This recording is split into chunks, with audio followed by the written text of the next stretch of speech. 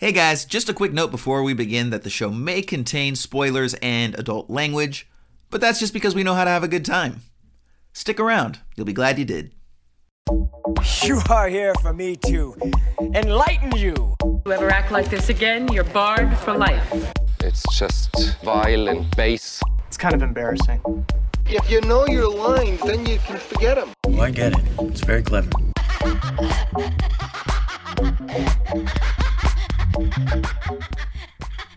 Hello, peoples, and welcome to Esoterica Cinema, the podcast where we take films from the cinematic multiverse and discuss the hell out of them. My name is Jason Peters, and with me, as always, is the man who is credited with having the very first public access television program, Mr. Ryan Seabold! What's up, Jason? How's it going, buddy? Not bad, man, not bad. So, tell us about this, man. The very first public access television program. One can imagine so many different, concentrations and things that such a show might be about. Why don't you pitch us what your first program was? Yeah, it was awkward. That's funny you phrase it that way because it was on public access and it was called Concentration Camp with 2 Ks. And it was for kids it was a learning program. And we totally bungled this one. We thought it was going to be like Reading Rainbow or like one of these Electric Company, one of these kitschy shows from the 70s. We were trying to play off of that. And we just got bogged down in paperwork and, it got really awkward really quick. Concentration Camp, I don't know if you remember the jingle. Oh, I do. Fun. And I actually, then I remember where you guys tried to course correct and just made things worse when you attempted to rebrand it as Kids Concentration Camp. Yeah. And that really doubled down on the entire thing, really. Yeah, we figured out that we were having some problems with the title, so we workshopped it, but I think we workshopped the wrong part of the title. So we thought maybe it just wasn't descriptive enough. Like they just didn't realize this was for kids. We had too many adults tuning in. All our complaints were coming from the parents. So maybe they just didn't realize that this was a kids show. So maybe, let them know this isn't for you. This is for the children. This is for your sons and daughters to help them, really focus on learning and education and culture and giving them a good polish, training them for the world. Kids Concentration Camp. Come down, hunker down and study with us. And, all these different things of, ways to work. Dude, it's really, really hard to imagine why it didn't take off. We ended up getting canceled very quickly. Which is saying something when it's public access, because, that's a low bar. But, right. Who's going to cancel you? But at the time, too, maybe everyone who watched us. And maybe there were initially, more ambitious plans for public access television, and you weren't hitting the bar. And they were expecting a sort of a higher bar in general. And then many years later, they were like, you know what? The Kids Concentration Camp was actually totally on brand for us as a public access television station. It's a cult hit now. It's a cult favorite. We've made it to the YouTube. It plays well in deep pockets of the internet. Yeah. The dark web. Yeah. We're huge on Facebook subreddit groups. We're huge on subreddit right now. Parler took us on and really embraced us. We're teaching the future of America now through years of back episodes and archive footage. So, but things are working out. I'm still getting some residual checks. It's like 60, 70 cents a month, but keeps the lights on. So yeah, Kids Concentration Camp. If you're out there and you Google it, who knows what you'll find. Excellent. Well, that's Kids Concentration Camp with 3 Ks, by the way. 3 Ks in a row. So just roll those dice. Give it a Google. This is the part where my producer would like me to step in and let you know that Esoterica Cinema does not endorse the searching of Kids Concentration Camp with Ks for any and all reasons. Thank you very much. Good night. Yep. That's Esoterica with 3 Ks, by the way. All right, man. Well, hey, today we have got something for you, kiddos. In case you didn't pick up on this already, from the ridiculousness of our little diatribes here, this is bonus episode number 2. That's right, we had so much fun the first time around that we decided to go for it a second time, and we're back for you. Leaner and meaner than ever, by which I mean we're bloated and going to run half an hour over our intended time designation. That's how we roll. But you know this, man. Hey, I didn't set up this microphone to stay quiet. Let's just talk for hours. Absolutely. So we've got a fun episode for you today. If you didn't catch our previous bonus episode, again, we're trying to do these sort of like little comedy, variety, movie-based, movie-centric monthly wrap-up episodes. We're not quite at the end of the month this month, but we'll correct that for next month. And so we've got a couple different sketches for you. We've got a couple different guest hosts, actually. We've got 2 sets of guests for you today. 4 guests in total, Ryan, on this episode today. That's pretty nuts. I don't think we've had 6 different people talk on an episode of this program before, and so that's going to be pretty cool. Getting some bringing the variety here to the variety show. We got Bruce Valanche, we got B. Arthur, Whoopi Goldberg, Ed McMahon. Let's do this. What else we got? I don't know. I think live from the grave, Vincent Price. I think those are all live from the grave at this point. So. No, Whoopi Goldberg is still here and still being a loudmouth, just like she ever has. She's still whooping it up. You know what? She's a likable loudmouth. Can we at least say that? Yeah, but she's on The View, not The Listen, and there's no viewing in a podcast, so this is not her territory. All right. So got a fun one here for you today. Before we go to our first feature, though, did want to go ahead and make an announcement, guys. So we are doing something pretty cool for you guys this month, and we are giving away $50. $50. That's right. $50 to American. One of you wonderful, wonderful listeners out there. What is the $50 for, you ask? Well, we're doing a little bit of a contest, a little bit of a raffle here, and the price of entry on your part is no monetary value whatsoever. What we are looking for is to be paid from you guys in reviews. That's right. So all you have to do to enter into this giveaway and potentially get that $50 cash, well, Venmo, PayPal, whatever it is go to, I guess we would prefer you to go to Apple, but ultimately you can go anywhere and just leave us a review. That's all you have to do. Now, we're not, it's just the 2 of us on this, so the actual entry part will come where after you do leave your review, just take a screenshot and send it to one of 2 places. Either send it to @Esoterica Cinema on Twitter. Again, just a screenshot right there. Or you can email us esotericacinema@gmail.com with that screenshot. So once again, Gmail or Twitter, Esoterica Cinema, send us a screenshot of your review. And here's the thing, it doesn't even have to be a 5-star review. I mean, we hope that you enjoy the show, but leave us an honest review. You can actually leave us a 1-star review and still be entered into the raffle and still potentially win $50 for leaving us a 1-star review, which kind of feels wrong, Ryan, but look, that's the name of the game, right? So if we're really doing that bad of a job, we got to step our game up, man. If reviewing you is wrong, I don't want to be right, Jason.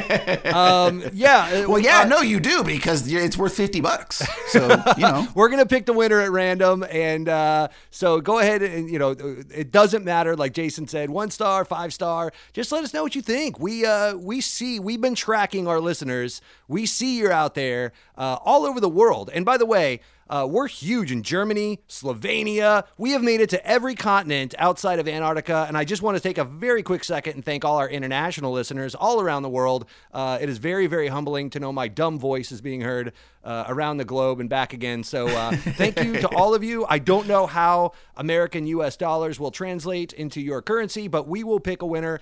Give us send us some Cash App information after we win. We'll contact you through DMs, and we're going to go ahead and one way or another, we're going to get you $50. Also, quick side contest. I will send $75 to whoever sends dick pics to Jason, Jason's DMs on Twitter. The biggest dick wins. Let's just go ahead and flood his DMs on Twitter with a bunch of wieners. That would be fantastic. What? Okay, you know what, guys? I'm gonna embrace this. We're gonna turn this on Ryan right now. Everybody, because here's the thing: Ryan didn't say he was giving it to one person. No, he said he would give $75 to the biggest dong, anybody to who the biggest floods my eggplant inbox emoji with dick pics. Let's Let's get hundreds of dick pics and drain this man's account. Okay, just drain his bank account, man. But flood Jason's DMs, please. And I'll pretend like, oh no, another dick pic. Woe is me. No, the biggest one. It's picked at random by Jason. Did you say the biggest one? Yeah, the biggest dong. Yeah, the biggest. The biggest dong. The biggest wiener wins. Yeah. So this just went into a big dick contest, Ryan? That's what this just turned into, a big dick contest? That's how we're doing it. Literally, not even metaphorically, but a literal big dick contest. And also reviews. So, Rick, give us a review and take that screenshot. And while you're at it, dicks. Write to Jason at Esoterica Cinema on Twitter. Do them both. Do a twofer. Double down. Don't be chicken. Let's do this. Our first contest just went way off the rails. Oh, man, this is going to be horrible. Oh, by the way, guys, just do also want to mention real quick, we are actually, we will go ahead and reach out to you through whatever means you reached out to us, whether it's email or Twitter, to let you know that you've won. But we are going to do the announcement live on air on our next bonus episode, for bonus episode 3.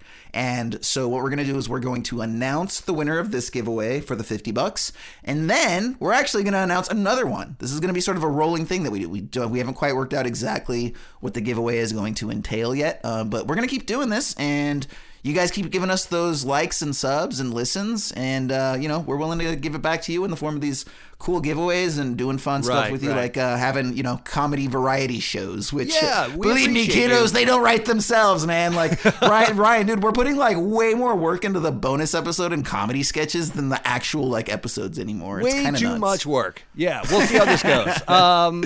We just want to hear from you guys. We love you, and we hope you appreciate all the work we are putting into this. And so we want to hear from you in one way or another. So please reach out. Give us a review. Let us know how we're doing. Let us know what you like, don't like, because we're listening. We're reading. We're following along with what you're giving us. And so we can change some things. We could add some things, take some things away. We just need to know. So definitely reach out to us. Give us that review. Let us know what we're doing right or wrong, and we'll send you $50 potentially if you get picked. So thank you.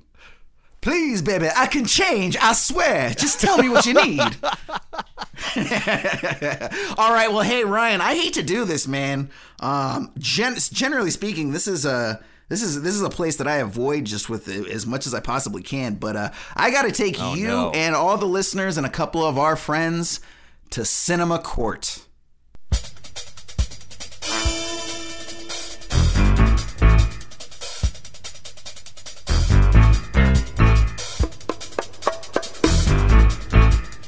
All right, guys. So, we are here today to give you guys a little feature we call Cinematic Court. Now, we haven't exactly worked through the final title of that one. We may come up with something a little bit ringier down the road, but for now, it's what we're going with. Anyways, what we're going to do today is we have actually brought on a couple friends of the show that you guys know from our Grave of the Fireflies episode, as well as their own podcast, the Repeat Viewing Podcast. We've brought Craig and Seamus here today to help us litigate an opinion. That's right. So as we were discussing, all of us together, we determined, me and Ryan that is, that Craig and Seamus actually had very different responses to Tucker and Dale versus Evil. So if you guys recall earlier this month, we took a look at that movie. Neither Ryan nor I were favorable to it. I think I hated it a little bit more than Ryan did, and it was just one of those things where I had to I think I ended up giving it 1.5 stars, which is honestly probably a 2-star film, but it just pissed me off so much that I had to take off an extra half star. Ryan, do you remember what your grade was for it? I think we need to have a separate debate on who hated this movie more. Maybe that'll be next month's bonus episode. No. I want to sit in for that. Craig and Seamus, real quick, if you guys had to put like a grade or a star rating or a number on it, how much do you guys like this film? Craig, what you got? Solid B. Maybe a B plus. I'd go B. Okay, cool. So not like super fans, but definitely enjoying the movie. Yeah. So what we're going to do here today, guys, is we are going to litigate this film today, the 4 of us, okay? And we're going to keep this super truncated, okay? We're going to only have 2 minutes to make our case. Ryan and I will be taking the con, and Seamus and Craig will be taking the pro to the merits of Tucker and Dale versus Evil. Now, what's going to happen is Craig's going to start, and Ryan's going to get 2 minutes. Ryan is going to get a 1 minute rebuttal. From there, Jason gets 2 minutes con, Seamus 1 minute rebuttal, Ryan 2 minute con, Craig 1 minute rebuttal, and Seamus 2 minute pro, Jason 1 minute rebuttal. From there, 30 seconds each at the end to plead our final cases, and then we are out. So again, you guys, I know all of us are definitely some long-winded cats. You guys' show is just as long as ours usually, so I think keeping us to 2 and 1 minute stretches is going to be a little bit of a challenge, but I think we're all up for it, right? Let's do it. Yes. I think it's hilarious, actually, that you think we're going to contain ourselves to a single minute. I can't even get through what I'm about to say to you now just to talk shit in a minute. I know, right? Yeah, no, it's going to be interesting. Also, hi, hello. Thank you for having us. Yes. Guys, this is actually also, we should say, we're meeting by the bike racks right now because we called each other out about this movie.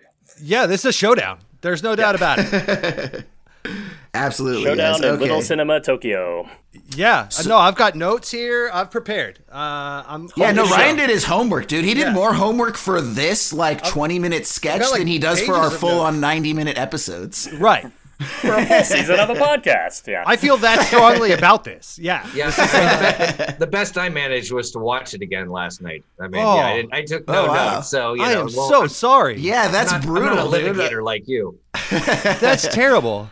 If I had known you'd have to subject yourself to that, I wasn't trying to do that to you, dude. I was just trying to have a fun time here. I wasn't trying to make you watch it again. Well, it's going to be fresh on the brain if I'm going to defend it.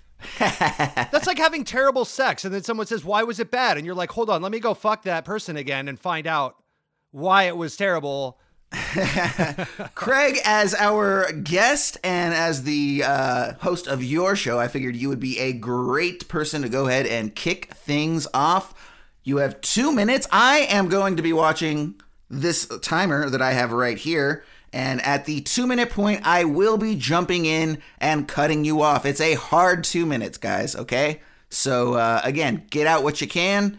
2 minutes begins now. General preface before I get going, I am not the hugest horror fan in the world, largely because horror movies don't have the brains that I like in a movie. Even action movies have more brains in total, I think, than most horror movies as a genre. So going into talking about this film, I have to acknowledge that one of the reasons I like it right off the bat is I think that it has brains and it has a lot of heart. The other thing is that one of the reasons that horror movies are so dumb and do lack brains is often directors only focus on the tropes of the film and the genre. And I find that this movie is a great satire of all of those tropes, bringing in your creepy rednecks and your douchey college kids, all of whom are frequently features in horror films, including an Evil Dead-like cabin. So for me, this is a film that is full of really relatable characters, super inventive kills that all play into the theme of the story, that each kill could be interpreted from the individual perspectives of the college kids or the rednecks to be what they perceive them to be. Sorry, I just got the light for 1 minute, I guess.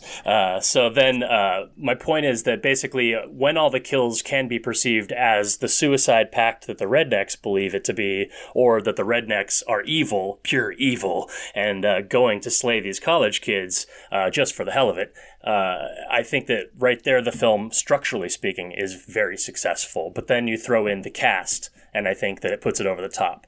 I personally think Alan Tudyk is amazing in this movie, and that Tyler Labine is like, I want to be his super best friend forever because he's so charming and sweet in this movie. And I really like Katrina Bowden's airhead performance in 30 Rock, but I thought in this she actually gets to have some brains, even though she's the world's worst therapist.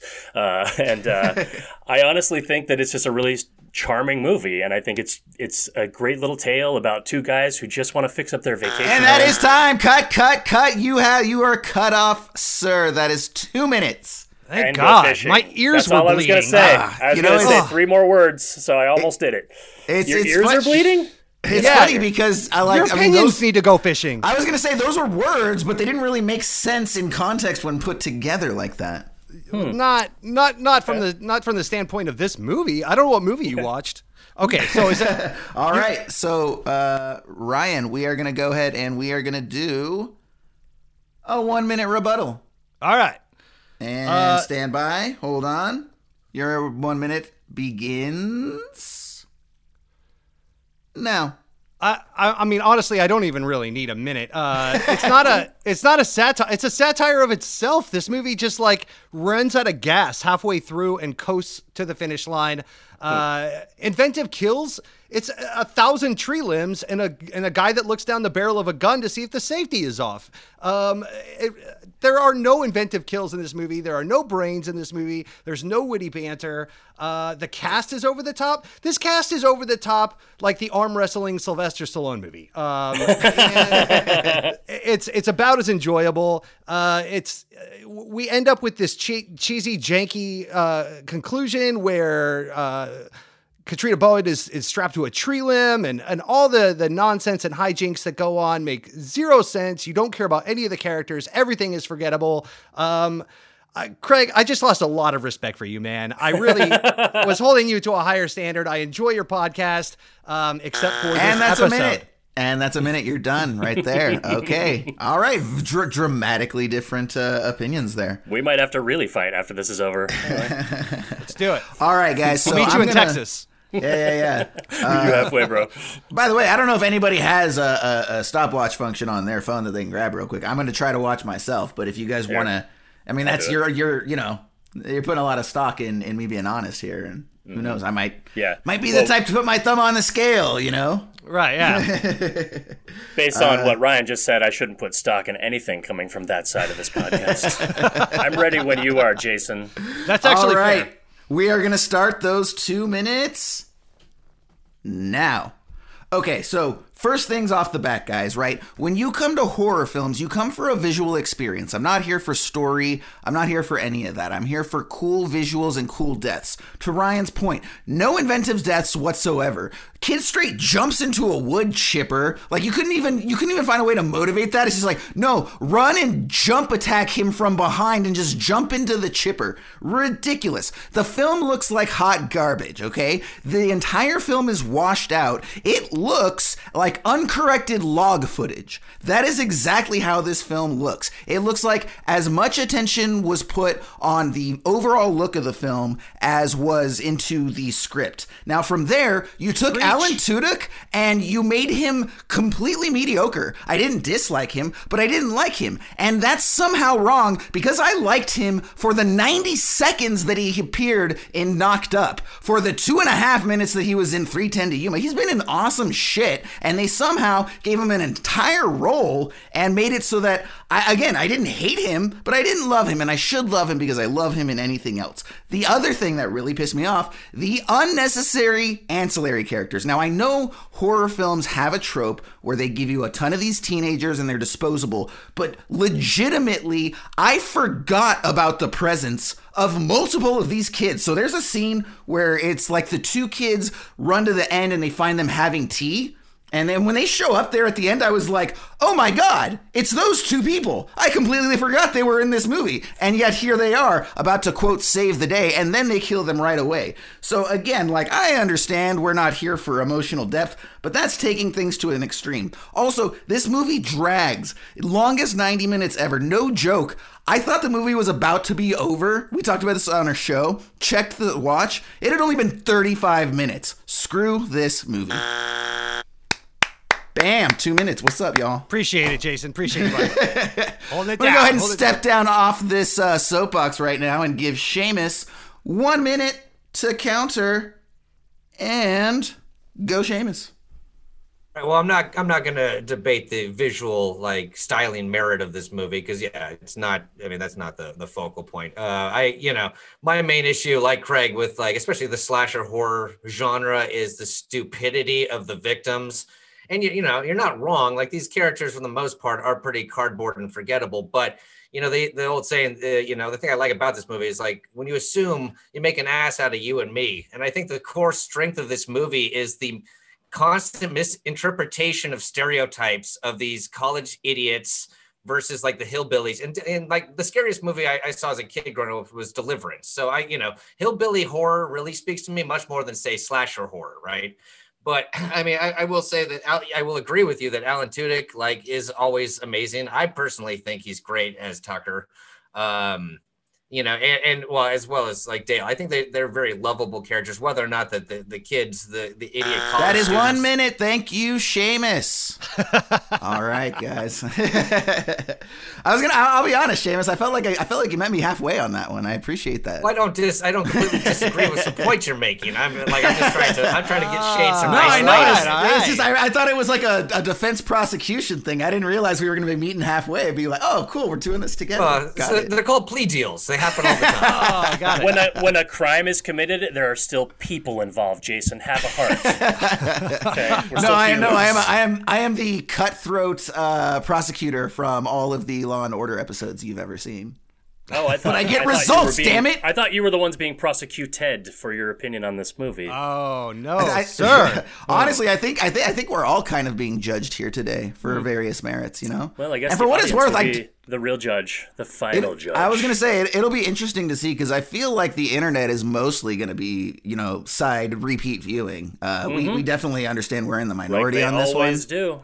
I'm gonna give Judge Judy an email later today. We'll really figure this one out. Sally Field and Judge Judy are gonna fucking ruin your lives. That's amazing. I hope so. Sally, we know you're listening, dude. Hit us up. And yes, I call females dude. I call my wife dude. So take that for what it's worth. No disrespect. Whenever we just had our Black Widow episode as a female guest, and I said guys like 100 times just to rate it. But guys, come on, let's talk about this. Guys. I'm like, oops. Yeah, absolutely. So, all right. So we're going to go ahead now. This is going to be the second half of this. We are going to lead with my man, Ryan. You are going to get 2 minutes as well to preach against the merits of Tucker and Dale. Ready, set, go. Well, speaking of Sally Field, I'm about to drop some doubt fire here. Is it Tucker and Dale? Or Dale and Tucker? Which one's which? Who cares? This movie is neither funny enough to be a comedy, nor fun enough to be a romp, nor is it scary enough to be a horror. It does a tremendous disservice to everyone who was in it, like Taylor Swift's pussy. The kills here become as repetitious as Dustin Hoffman counting toothpicks in Rain Man, and by the end, I yearned to look down the barrel of a gun to check to see if the safety was off. The plot isn't even stitched together. It's duct taped. Clunky is the transmission of a 1982 DMC DeLorean. And like the DeLorean and Taylor Swift's pussy, you want this to be good. You really do. But it's just not. And like the DeLorean, whatever this costs to experience, it's probably overpriced. It consistently presents tropes and cliches in a tropey and cliche way as if they're interesting spins. It's the derivative of the derivative of the derivative, like a present that's been regifted 3 times, and upon opening the gift, you see bits of wrapping paper and scotch tape from previous regiftings. This is how I imagine cocaine to be in Omaha, Nebraska. I use the word imagine loosely. This movie is like your drunk dad doing the Macarena in a very public setting thinking he's funny. You love him, but not because of what he's doing. You love him in spite of it and wish he'd stop. Then he throws up on himself and you have to get him out of there and your mother starts crying and everyone's looking on and you recede to the corner, bury your head in your knees and rocking back and forth, just wishing the whole thing would stop. Am I getting too personal here? This movie is all of that. Ryan hitting close to home. Look, I'm not funny, and I think I'm funny, so I could spot someone who thinks they're funny and isn't funny a mile away. That's kind of my whole shtick here. The defense rests. This movie sucks. Craig, you still got 20 seconds, dude. You got to keep That's talking. all I got. No, it's like a filibuster. You got to keep going. Dude. Maybe 15 if you seconds. had some actual criticism, you could fill the full 2 minutes. All right, well, we'll go ahead and cut it off early then. We don't want to waste people's time here. But, all right. Yeah, no, that was dude, I feel like you kind of missed the boat, like, not going into, like, actual written film criticism for, like, newspapers, dude. There was some straight Gene Shalit-like puns in that review, dude. That was, I think you should bring that mustache back, actually. The calendar section of the Times would absolutely grab some of those and throw them on the promotional materials. Can we pause so he can just go shave down to the Gene Shalit mustache real quick? Yeah, I can do that. Thankfully, he's already wearing suspenders, so. And a listeners will never know. The listeners will never know. Bushy ass hair. Hey, but you got to admit, though, dude, for a dude his age, he did have a lot of hair, and good on him for that. You talking about me or Gene Shalit? I'm talking about both of you. Oh, that's right. But no, I'm talking about Gene. All right, guys. Very nice. Craig, we are going to go to you for a 1-minute rebuttal. Let me go here. Reset the clock. Ready, set, and go. Disclaimer, the Repeat Viewing Podcast does not agree with or condone or stand behind anything said about Taylor Swift. And we are stans of Taylor Swift on the Repeat Viewing Podcast. I am happy to give up 15 seconds for this disclaimer. Honestly, Ryan and Jason, I can see why you would see this as not a good horror movie, but I think, like I said, I believe it's a satire through and through, which is why it plays so heavily on the function of the perspectives in the story. I agree with you, Jason, that it could have been shot better. There are a couple of moments that I would have thought would have worked better if they were shot a little flashier.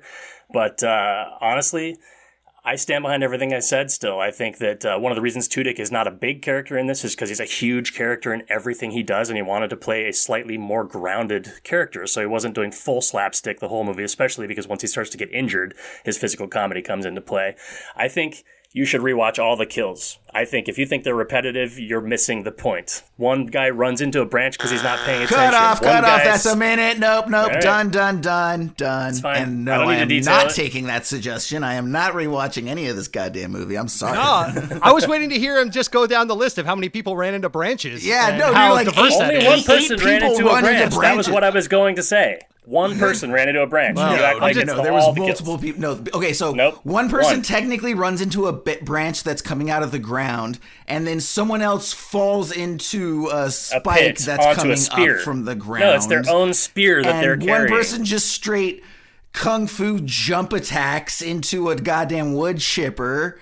What are some other ones that I'm missing here? The impaling on the face by the police officer from the... yeah. That was telegraphed a mile away. The weed whacker to that girl's face? Yeah. That was yeah. We weren't sure another one. We weren't sure what that was. Because I was like, I have weed whackers. I've experienced them hitting my arm, and it hurts, but... It certainly didn't even break skin, let alone, like, just completely shred the entire face. At that point, the director just ran out of shit and was like, what else we got laying around? What's in that shed over there? Yeah, we'll use that. Bring it in. Also, I love that, what is it, the girl, yeah, she's like, wow, sure is a lot of gas and moonshine around here. Might as well have me a smoke. Yeah, right. Craig, I'm just glad there's no bad blood between you and Taylor Swift. Oh, man, okay.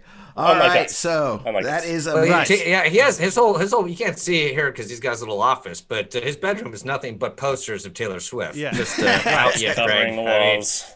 And very classy, tasteful pictures, by the way. I'm not some kind of fucking animal, okay? That's not true. He took him himself from the tree outside her window. It's very artistic. He says he's like. I was gonna say he says that, but I'm looking very clearly at a Brazzers picture that has Taylor Swift's face reimposed over the actresses. So, I mean, take that for what it's worth. I mean, I would expect that from me being from Florida, but not you, Craig. I had higher standards for you.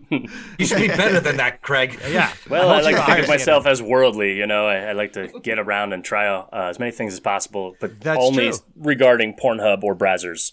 Yeah, or, and Taylor whatever. Swift.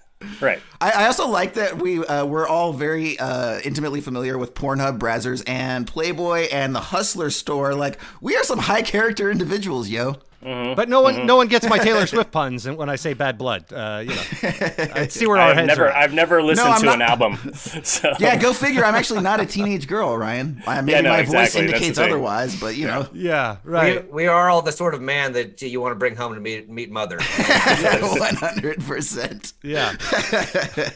Is that a Taylor Swift reference?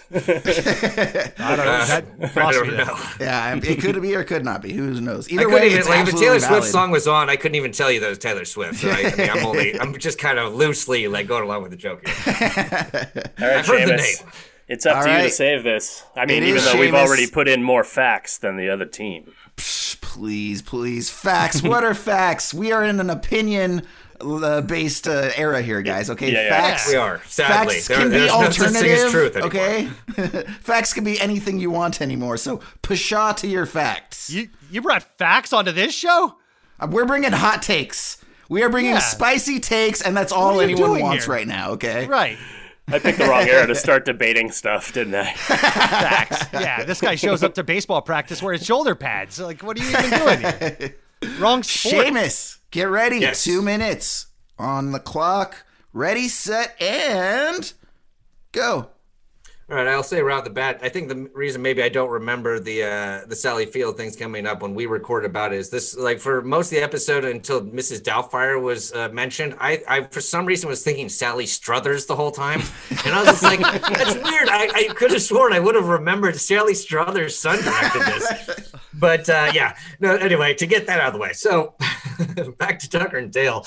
Okay, so yeah, I said roughly I think it's a B, which means, yeah, obviously I don't think it's like a masterwork. I don't think it's the best of the best or anything. But the thing I like about it, as someone who's not a fan of the slasher horror genre because of the sheer stupidity and reliance on just like, ridiculous decision making, I did like this as a slapstick like comedy of errors and misinterpretation of other people's stations in life. I thought it was a fun little take on, that like the guys who are supposed to be the Deliverance scary hillbillies are like the two nicest guys like that you could possibly ever meet. Like they're two gentle souls, good friends, very supportive of each other. And I think their friendship is what carries the movie, even if like a lot of the teenagers or the college kids are, they're cardboard throwaway characters for sure, just as they are in almost any slasher franchise. But I mean, I think the strength of it is their friendship, and I just love the fact that these guys couldn't be any nicer or like genuine human beings, and the fact that because they're poor white trash, like these out-of-towners just assume they must be psychotic killers. So I mean, I think on that level it works.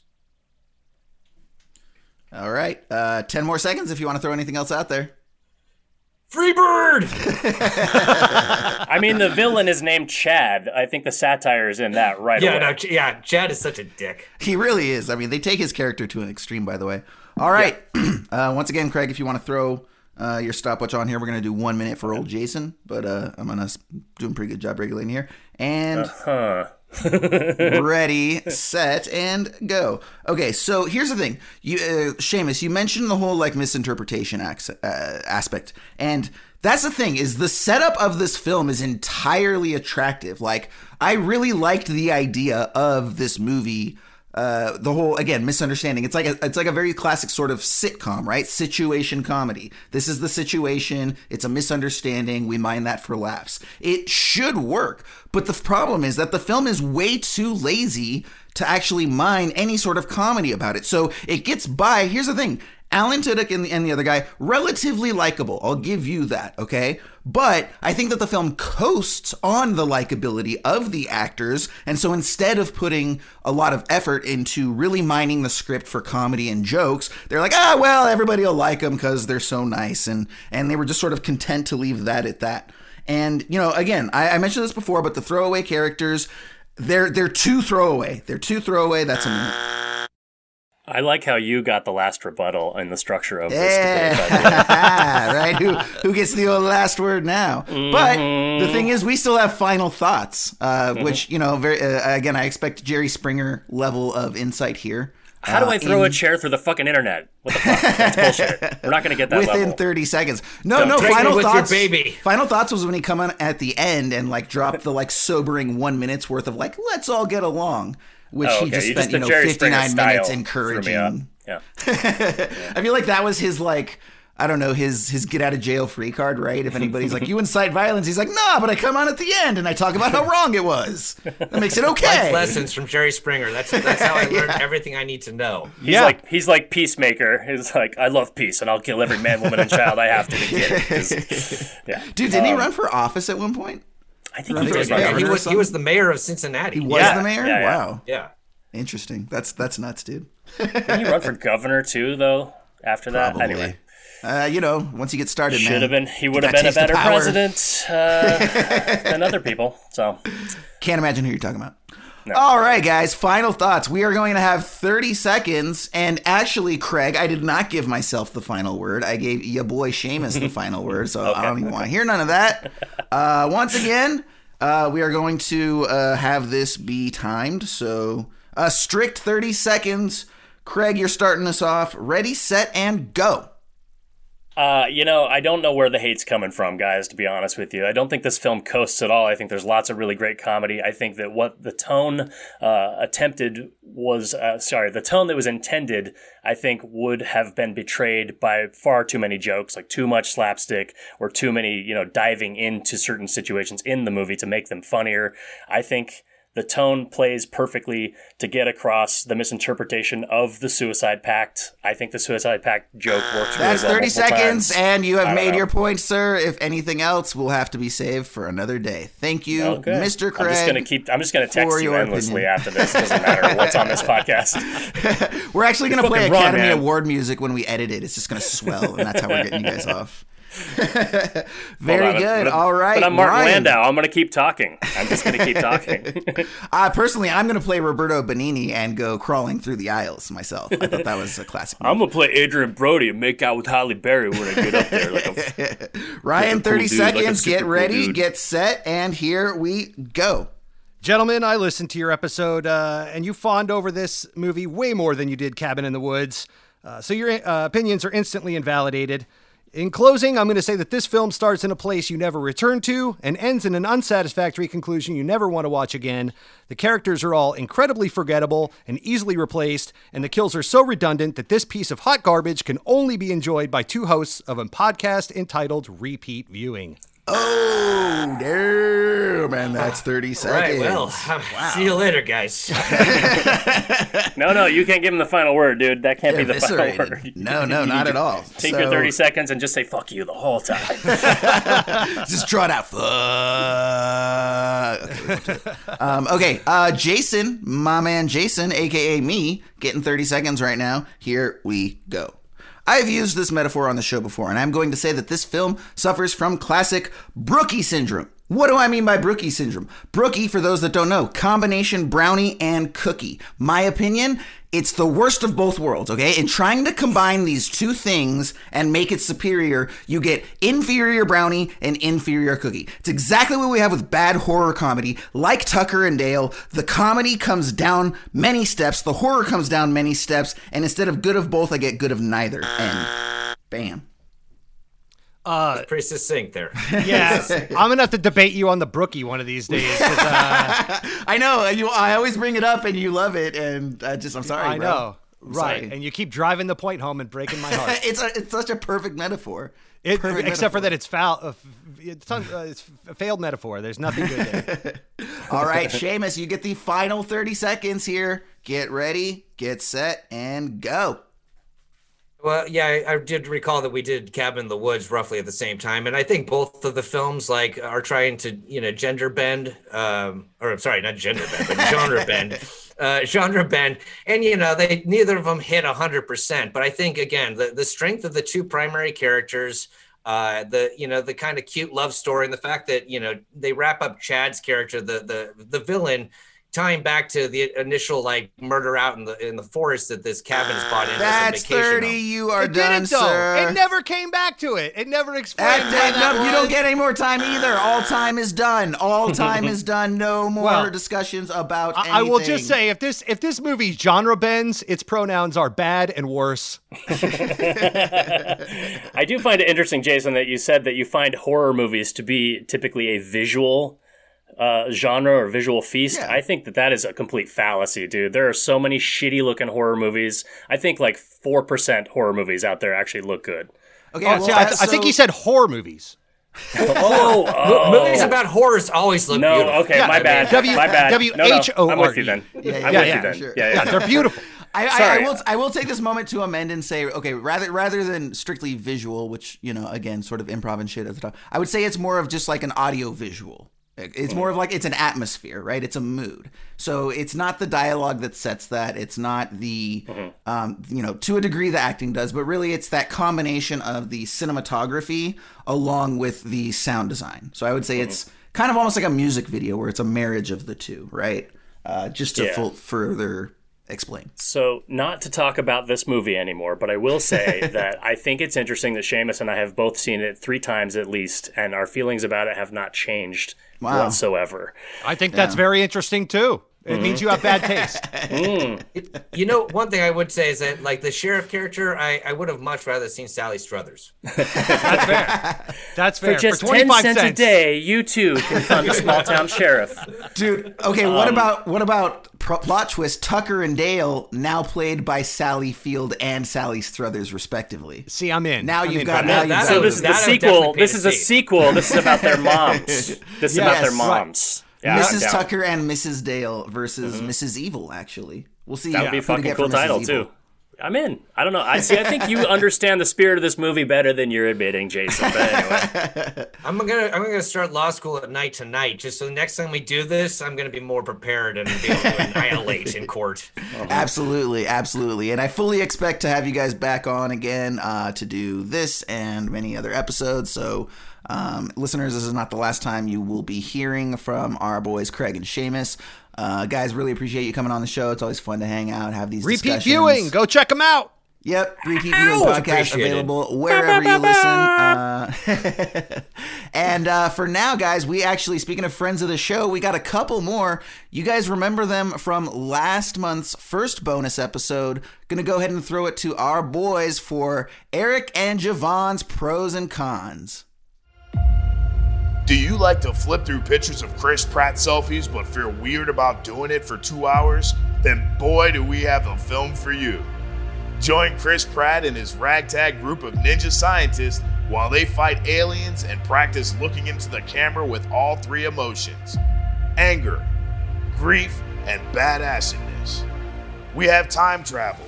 We have aliens. We have the dude from State Farm. We have everything a classic war movie should have. Plus time travel and aliens. Back-to-back father-daughter gunfights. Back-to-back father-son gunfights. And of course, the lovable black guy. Spoiler alert, he makes it to the end of the movie. So join us for Tomorrow War, because why save your war for today when you can do it tomorrow? Hey, thanks Ryan and Jason. This is Eric and Javon, friends of the show. This is going to be Eric and Javon's Pros and Cons, where we go over movies that are off the beaten path from where Ryan and Jason would normally go. We're going to be breaking down our pros and cons act by act of a different movie as much as we can get airtime. This week, we are going over the movie that's on Amazon Prime streaming right now called Tomorrow War, starring Chris Pratt. Eric, since we all know you love Chris Pratt, he's actually asked for you to stop sending the letters. Why don't you start with the pros of the movie as if I don't know what you're going to say? Full disclosure, Star-Lord is my man crush. There, I've said it. It's out there. That also ties into my pros, Star-Lord and the State Farm guy being in this movie. I didn't know another soul in this entire film, but that's where I'm going with that. I like Star-Lord. And if Star-Lord would have been in this movie, it would have been 100% better. But it wasn't Star-Lord. Oh, no, make no mistake. He was Star-Lord. He's Star-Lord in every movie. It's just a matter of what version of Star-Lord you're getting. Star-Lord had charisma and writing, but things that this movie lacked. That is hurtful. Well, I disagree. I happen to enjoy this movie mostly. So we'll start with the first act. What was your favorite part about the first act besides the fact that you saw Chris Pratt on film? All right, pro. Chris Pratt is a Green Beret, we find out in this movie. Shout out to my Army people out there. Keep it green, baby. And where do Green Berets go after they retire? Apparently, all of them go to teaching. Biology, apparently, or chemistry of some sort. Well, if you've seen Substitute 1, 2, 3, or 4, that's what they do. Pro, for me, in the first act of the movie, we do establish that... I think you're a little aggressive with the pro there. I think you need to just back that down a little bit. It just came off a little salty. I'm trying to project some pros instead of spending a bunch of time talking about the cons. Pro for me, that we established time travel, aliens, and an extension level event in the first act of the movie. True, that was all good. Everybody that's going to die in the movie, they don't bother to develop, so it doesn't matter. Chris Pratt has a conversation with a little girl on the couch who seems like she's a neighbor's kid. Turns out it's his daughter. There's no charisma with him whatsoever, and we really don't even know if Chris Pratt lives in this house that he's at. If this were Star Trek, everyone's wearing a red shirt except for Chris Pratt. and like 3 other people. I just want to point that out. Everyone here is going to die. Everyone is human Jones or Johnson, the people that don't make it back. And Chris Pratt tries to reassure him that it's going to be okay, but it really doesn't seem like it's going to be. I love the amalgamation of time travel, aliens, and ass kicking. That was definitely a pro for me. Con, this is full of plot holes that could be shot throughout just about every part of this movie. But I digress. Con for me, they're kidnapping people that live in 2022 to go fight a war in 2050. And that's a matter of perspective. You say kidnapping and I say conscripted. I mean, it's just two totally different things. People took him forcibly from one place to another. They gave him the option? Gave him a metal bionic commando bracelet and told him you have 7 days to get your affairs in order. No. He had 24 hours to get his shit together. He had 7-day tour duty. That, Correct. Which I find is a pro. Anybody who's done a tour overseas in 7 days, I can do that shit standing on my head. So every 7 days, they have a time travel jump. Apparently, the aliens sleep on Sundays or the Sabbath. I don't roll on Shabbos. And that's when time travel is possible. So we go to the second act of the movie. Pro for me, we establish all the characters that you immediately know are going to make it and not make it. Pro for me, tours of duty are 7 days. Also, another pro for me, we get to see some live action combat. There's some up close and personal scenes with the team and said aliens. So it gets into it fairly quickly, and you realize that everyone is effed. Pro for me, we meet the crazy people that have re-enlisted, that are on team We Don't Get Eaten, which if there was a team Get Eaten and Not Get Eaten, I want to be on team Not Get Eaten, where we see some of the people as opposed to Team Eat Everything, which is what you've been doing I have so been far. on Team Eat Everything, but, we've been locked down and food is delicious. We're on Team Gravy over here. Which bothers me. Con, fat guy in the movie, is definitely alien food, and even he knows it, and they don't even try to train these people properly. So con for me is that they go through the trouble of explaining how time travel works, but they don't bother until after the first alien fight to say, oh yeah, by the way, you gotta shoot them in the neck or the belly because they're bulletproof everywhere else. So con for me that they're just serving up humanity. I think I know why only 30% of the people return. I think it's because of the crappy on-the-job training. Don't tell me about time travel. How about you tell me how to kill these things? I would think that'd be in the beginning of the movie. That's a con for me. That was also a con for me, the lack of training there. They didn't really expand upon it. There's like a brief scene where they talk about, hey, make sure you shoot in the biggest mass target area. But I would think that if this is the only way to bring down this horrifying beast, that you would tell me, hey, dumbass, you got to shoot this thing in the gut to kill it. May have been helpful. Con for me, being reassured by Chris Pratt instead of him saying, hey, this is how you use this machine gun. Don't just tell me everything's going to be okay, Chris Pratt, and stare at me. I know that'll work for my co-host. I believe he prefers Star-Lord. I would prefer Star-Lord. But either way, being reassured by Chris Pratt either about dinosaurs or aliens does not comfort me. This movie put me in a weird place because it actually made me think to myself, if I was in Star-Lord's situation here, how many of my fellow soldiers... He's not Star-Lord. That's inconsequential to the story He's here. Andy Dwyer then. How dare you? I immediately thought to myself, how many of my fellow soldiers am I going to have to kill right off rip to make sure that I live through this event? Because these people are clearly undertrained and have no idea what they're doing. I would not walk in front of these people while they're holding a gun. I will say that they didn't even give these people a uniform. It looked like people were like... Some dude's wearing a chef hat at one point in the movie. There's definitely a dude wearing a chef hat going to war. A lot of these people look like they're dressed for a red-eye flight to Miami on Spirit Airlines. It doesn't seem like they're going to survive. And at some parts of the movie, one of the experienced soldiers says, hey, you're not going to make it, to one of our favorite characters. That was actually a pro for me. I liked that he was brutally honest. We don't have time for bullshit here. Dude, you're going to die. Stay away from me. But lovable black guy character actually took his advice and hid for 7 days. So, which takes us into Act 3. Pro, the black guy survives. Shocking. Act 3, con, was Act 3. So we skip ahead to where the movie could have already concluded. We go to present day Antarctica. And for me, the con was that the movie went on for about 30 minutes longer than we had needed it to. I agree. The movie could have ended with Chris Pratt coming back. You know, you don't go on after the money shot. There's not an additional scene that's shot after that. The money shot, done. Deal. Chris Pratt comes back. That is the money shot of They should have humanity. cut the credits and gave us the Remember the Titans. So-and-so went on to work at Radio Shack. Easy. You do a montage. You do it silently. You put black and white pictures. Show them producing the vaccine. They're all happy. Vaccine.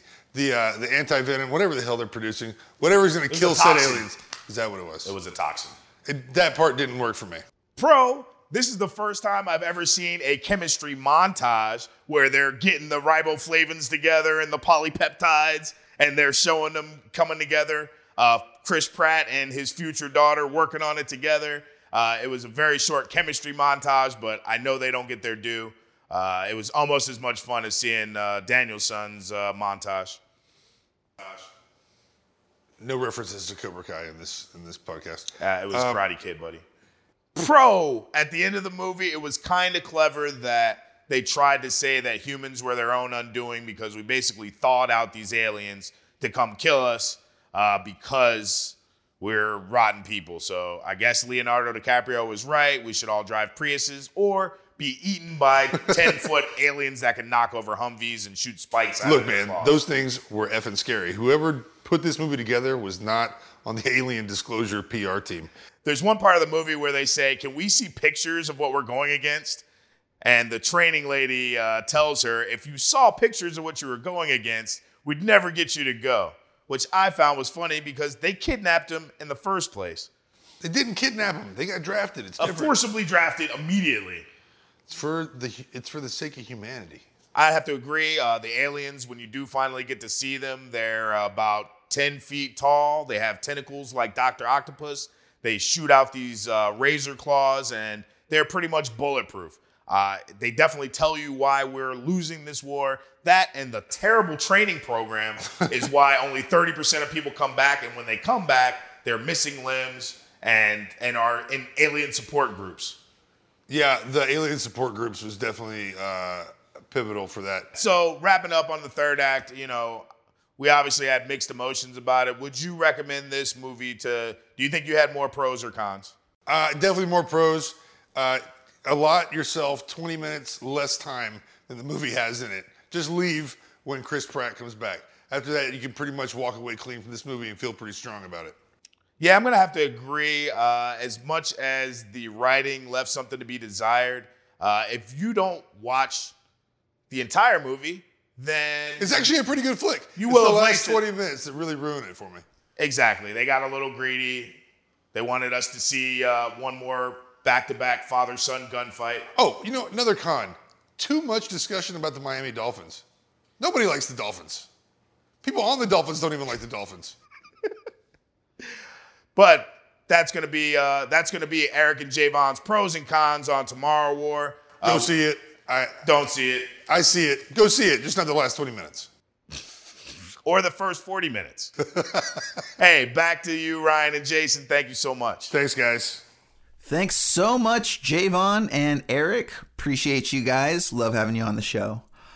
All right, ladies and gentlemen, so I actually have an exclusive interview for you guys that we're going to do right now. Now, Ryan actually could not be here. In just the last few minutes when we were listening to Javon and Eric, there was a break-in at the peanut factory that he co-owns. And so he had to run down there and take care of business real quick. We don't really know exactly what happened, but I'm being told that apparently there's a gang of suspicious elephants that might be behind the act. It's a developing story with more to come. If I hear anything before the end of this episode, I'll be sure to let you guys know. But yeah, so he had to tap out real quick. I'm going to go ahead and take this one solo. Not to worry, guys. Your captain will steer this ship. So, yeah, so what we've got for you today here is we actually have an exclusive interview. Now, the gentleman that I'm about to bring out is a man by the name of Genji Wilson, okay? And Genji Wilson is known as the Optimistic Arsonist. Please welcome to the show, Genji Wilson. Hello, Jason. How are you doing? I'm doing tremendous, Genji. How are you today? Thanks for having me. Appreciate it. It's a shame your friend Ryan wasn't here. That's part of why I came. Came over to set the record straight a little bit about my grandpappy, who the character was based on from Grave of the Fireflies that helped those little children burn each other towards the end of the movie. It's a sad, somber ending, and you guys had some criticisms about my grandpappy and the way he handled things, but that's just the way we are. We're optimistic arsonists. We come from a long line of optimistic arsonists from Japan. Now, I do want to clear up something here real quick for the listeners. Yes, just that's what I before came we do for, to continue. clear it So up. now, Mr. Wilson here, he is generally referred to as the optimistic arsonist. The optimistic arsonist. Yes. If you watched Grave of the Fireflies, you'll recall at the end of the episode that there was a gentleman who was helping Saita get some materials to basically cremate his younger sister who had just Help passed that away. little boy. Yes. It was a good And thing. Genji Wilson is the one that helped him, and he is not only known as the optimistic arsonist. Wow, that's kind of a mouthful, the optimistic arsonist. It That's is, a little bit of a yes. tongue twister. But the Like a store pork dumpling. itself... But the store itself is called the Optimistic Arsonist. So go ahead and tell us a little bit more about what exactly you all do over there. Well, we're an arsonist consultation and supply store from, birthday candles to Burning Man. We'll help you with your burning needs all the way down the line. I've been doing this with my family for many, many generations, Jason. So, we come from a long line of happy burners all the way from Japan and in the ancient days of old. We've been doing this for many, many years. Of course. Now, Genji, I gotta tell you something. So, I mean, you're saying you're the optimistic arsonist and that you sell arson materials. Yes. So yes. you're helping people to start arson? Is am I hearing this correctly? Well, we all have burning needs from time to time, and my family has been in that business for many years. I myself had got my start from the Yankee Doodle Candle Company. I was a bit of a black sheep in my family. My family were optimists, but I decided I wanted to add a little bit of flamboyance and flair and pizzazz with the smells and the way a candle would flicker would make me so happy and joyful in my younger years. And I just really wanted to share some of that flamboyance with the world, and I brought our business into a brand new direction. But we've been doing this for many generations. As I previously stated, the character from that movie, Grave of the Fireflies, was based on my grandfather. He was the happiest burner of them all, and I did meet him when I was younger. He brought our family over to the States. In 1950, we landed on Ellis Island, and he changed our last name from Setsuko to Wilson. That's how I became Genji Wilson, because he was trying to avoid the stereotypes surrounding optimistic Japanese. We were so known as happy people, and we really wanted to avoid some of that and ground ourselves in reality with the things that were going on in the country at that time. So Genji Wilson I became, and so forth I will have been ever since. Yes, that makes sense. Now, so what really kind of is interesting to me, Genji, is the whole notion of you providing consultations, because not only do you provide the actual materials, but you'll provide consultation services to people who are interested in performing arson. So I guess my question to you is like, for me, I'm just the type of person I am. Like, I would really never consider arson as a solution to anything. So what type of people are coming to you for these consultations, and how do those consultations work? What sort of advice are you offering them? Well, I think you'd be surprised, Jason, some of the services that we can provide for people to help them. I know that, so the story goes, many generations ago, my forefathers provided certain arsonistic services for stoking the fires of Mordor from the Lord of the Rings. And our first consultation... Our first concert, I know we were we're going way back now. And our first consultation was we were brought in by the Eye of Sauron to help him with the specific fire mixtures he would need to get that certain hue of orange around the eye as he would come up to Gandalf and those little fellas and let them know the business. He needed to be dressed appropriately, and how he would dress is obviously fire. So I'll give you an example now. You need the chemical mixtures just right to avoid it turning things like pink. Because he is an eye, you wouldn't want to be Mr. Old Pink Eye, that would be humiliating. And Yeah, I will pink also eye is generally a bad thing. Absolutely. Yes. He would have been not taken as seriously as the Grand Master of Evil, right? So, and then also, as you are embracing battle and all of that, you need to make sure those chemical mixtures to create that also do not provide too much smoke, as then they would see you coming. Now, it doesn't help that the fella was 30 stories tall in the middle of a desolate wasteland, and they could kind of see him projected through Gandalf's wizardry. But the smoke also, would give away our positioning as we were moving into Helm's Deep and Pelennor Fields. And so that's how the story goes. We have moved on since. My great-great-great-grandpappy, for example, owned a pitchfork and torches company back in old Slovenia. And he provided the villagers with pitchforks and torches for all their protesting needs. And so the story goes, his wife took those pitchforks in an awful divorce and left him only with the torches. And so our family's trajectory was set. She was quite the devil. We later burned her at the stake as we claimed she was a witch. Oh, wow. Wow, that took a hard turn there. Yeah, no, but I mean, yes. So but she had this it coming. is what She during was a bitch. and this is when during the Salem witch trials.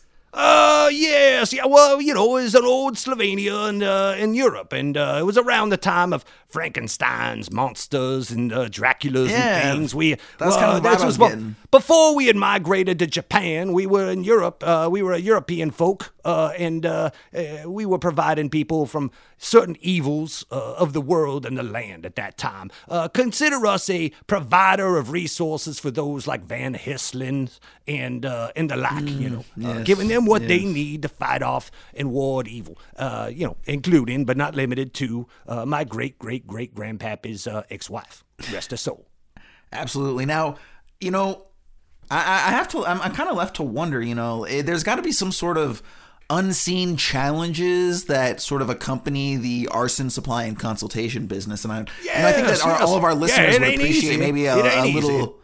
Yeah, I think our listeners would appreciate a little peek behind that curtain. Can you tell us about some of these challenges? Well, for starters, like a good old Sunday barbecue, this burning business is an endurance race. It's not a sprint. You don't need to stoke the fire so hot, so quickly, otherwise you'll burn out.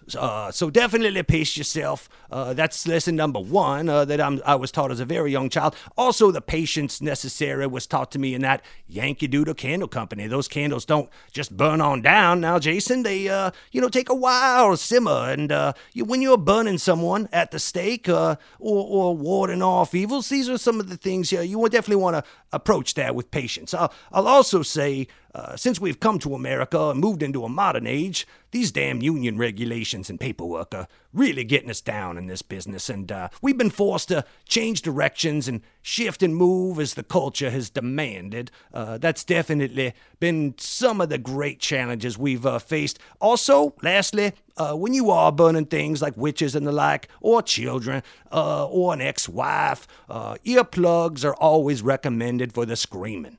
That can be definitely ear-piercing and take you out of your optimistic point of view, because at the end of the day, Jason, we're an optimistic arsonistic company, and that's really what sets us apart from other arsonists, because there are other arsonists out there. We just do it with a smile on our face. Since my grandpappy got well known from that movie, Grave of the Fireflies, that you all discussed and poked fun at along the way about my grandpappy's optimistic point of view. I don't know that we made too much fun of him. I think we were fairly respectful. Oh, I think Ryan knows what he did, and I'm sure he's remorseful for it, but he's not here for me to confront, so you're going to have to take the brunt of this argument now. I will say, I get it.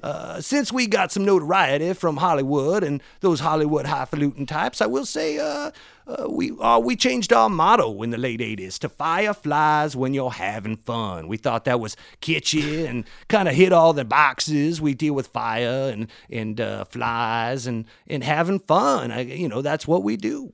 Yeah, no, and I guess You know, I have to admit, I don't think I could maintain your cheery optimism in the wake of all this tragedy that's going on. So, I mean, it sounds like a super depressing job. Yes. We, have moved on now and had to roll with the punches in recent years. We did provide the tiki torches for those Republicans down in Carolina that decided to march against things. They sure look silly, but it's all we had at the time. We were just a meager family of simple means, and so we gave them some tiki torches we had picked up from the local Home Depot, and they marched out there in the silly polo shirts. But, we got paid, the check cleared, and we moved on. We tried to slingshot some of that Hollywood highfalutin success, and we've managed to come across on some bigger contracts from here and time to time. Things like the Wicker Man, and we burned Nick Cage and that big old Wicker Man. That was really difficult to do because of all the bees that they decided to bring in last minute. Those bees kind of stole my thunder. And even the Human Torch on Fantastic Four. That was a great project, and we had a lot of fun on that one. Excellent. Well, geez, Genji, it sounds like you've sure accomplished a lot here. I mean, I guess my question is, where does someone like you even go from here? I mean, do you have any sort of like bucket list items or anything that maybe you can share with us today before we go?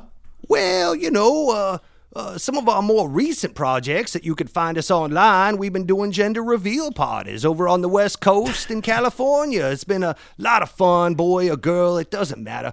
We just blow things up and celebrate the times, but that got old, and we caught under, pardon the pun, we got under a little fire for that one.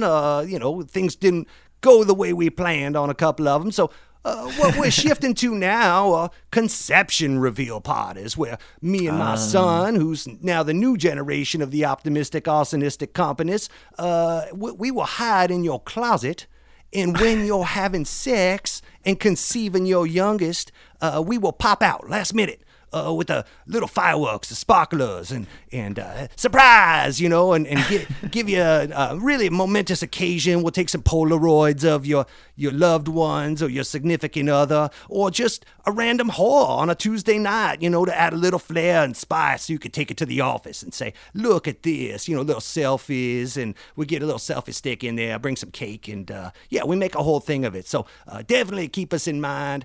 Genji Wilson's Optimistic Arsonist Supply and Consultation Company for all your future conception reveal party needs. We've been doing a lot of business with that as we come out of this pandemic and people are fucking. So it's been doing really well. Yes. Excellent. All right. Well, there you go, guys. You heard it here. If you have any sort of conception reveal party needs, make sure to hit up. Yes, please keep us Genji in mind. Wilson at the Optimistic Arsonist. You can also go to them for all of your traditional arson and consultation supplies. Yes. And I'd like to team up with that Ryan fella for the kids' concentration camp. I think maybe we could bring that back a little bit and maybe team up and get something going on that. That might be fun. But yes, thank you for having me, Jason. I do apologize for my thick Japanese accent. I hope you could understand some of the words. Some of my dialect from Japan can get it is a little difficult, admittedly, yes, but yes. We were able to get through it, I think. Did the best I could. Thank you, Jason. Appreciate you having me. Absolutely. All right. Well, that was our interview with Mr. Genji Wilson.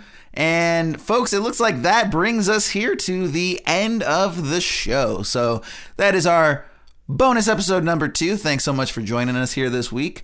Want to let you know that you can go ahead and reach out to us on the socials, on the Twitter, as we let you know earlier at the top of the show with the giveaway, at Esoterica Cinema. Also on the Instagram at Esoterica Cinema. Esotericacinema at gmail.com for anyone that likes old school. And, the other thing too is not seeing as much traffic as I was hoping on the old website. And, that's something that we want to change. So as a reminder, we have a very funny animatic on there of the Flippers sketch that's on there. You can go there and download our master list and follow along when we do the film pulls at the end of the episodes. And we're also posting some new information there. We've got some, embedded episodes there. We've got links to the web player. Some of our guest host episodes are going to be up there. So yeah, definitely check it out. It's a good way to stay in touch with us. And you can also reach out to us through the website there as well. So and then don't forget, $50 cash to anybody who leaves a review, sends it to us. You get entered into that raffle. One lucky person will win. the $50. So make sure you get those over to us, Twitter or email. And that's going to do it. So next week we are back with a traditional episode. We are going to be looking at the film Matinee. If you heard our last episode, we pulled that one at the end. And really looking forward to that one. So thanks for listening, and we will see you next week at Esoterica Cinema.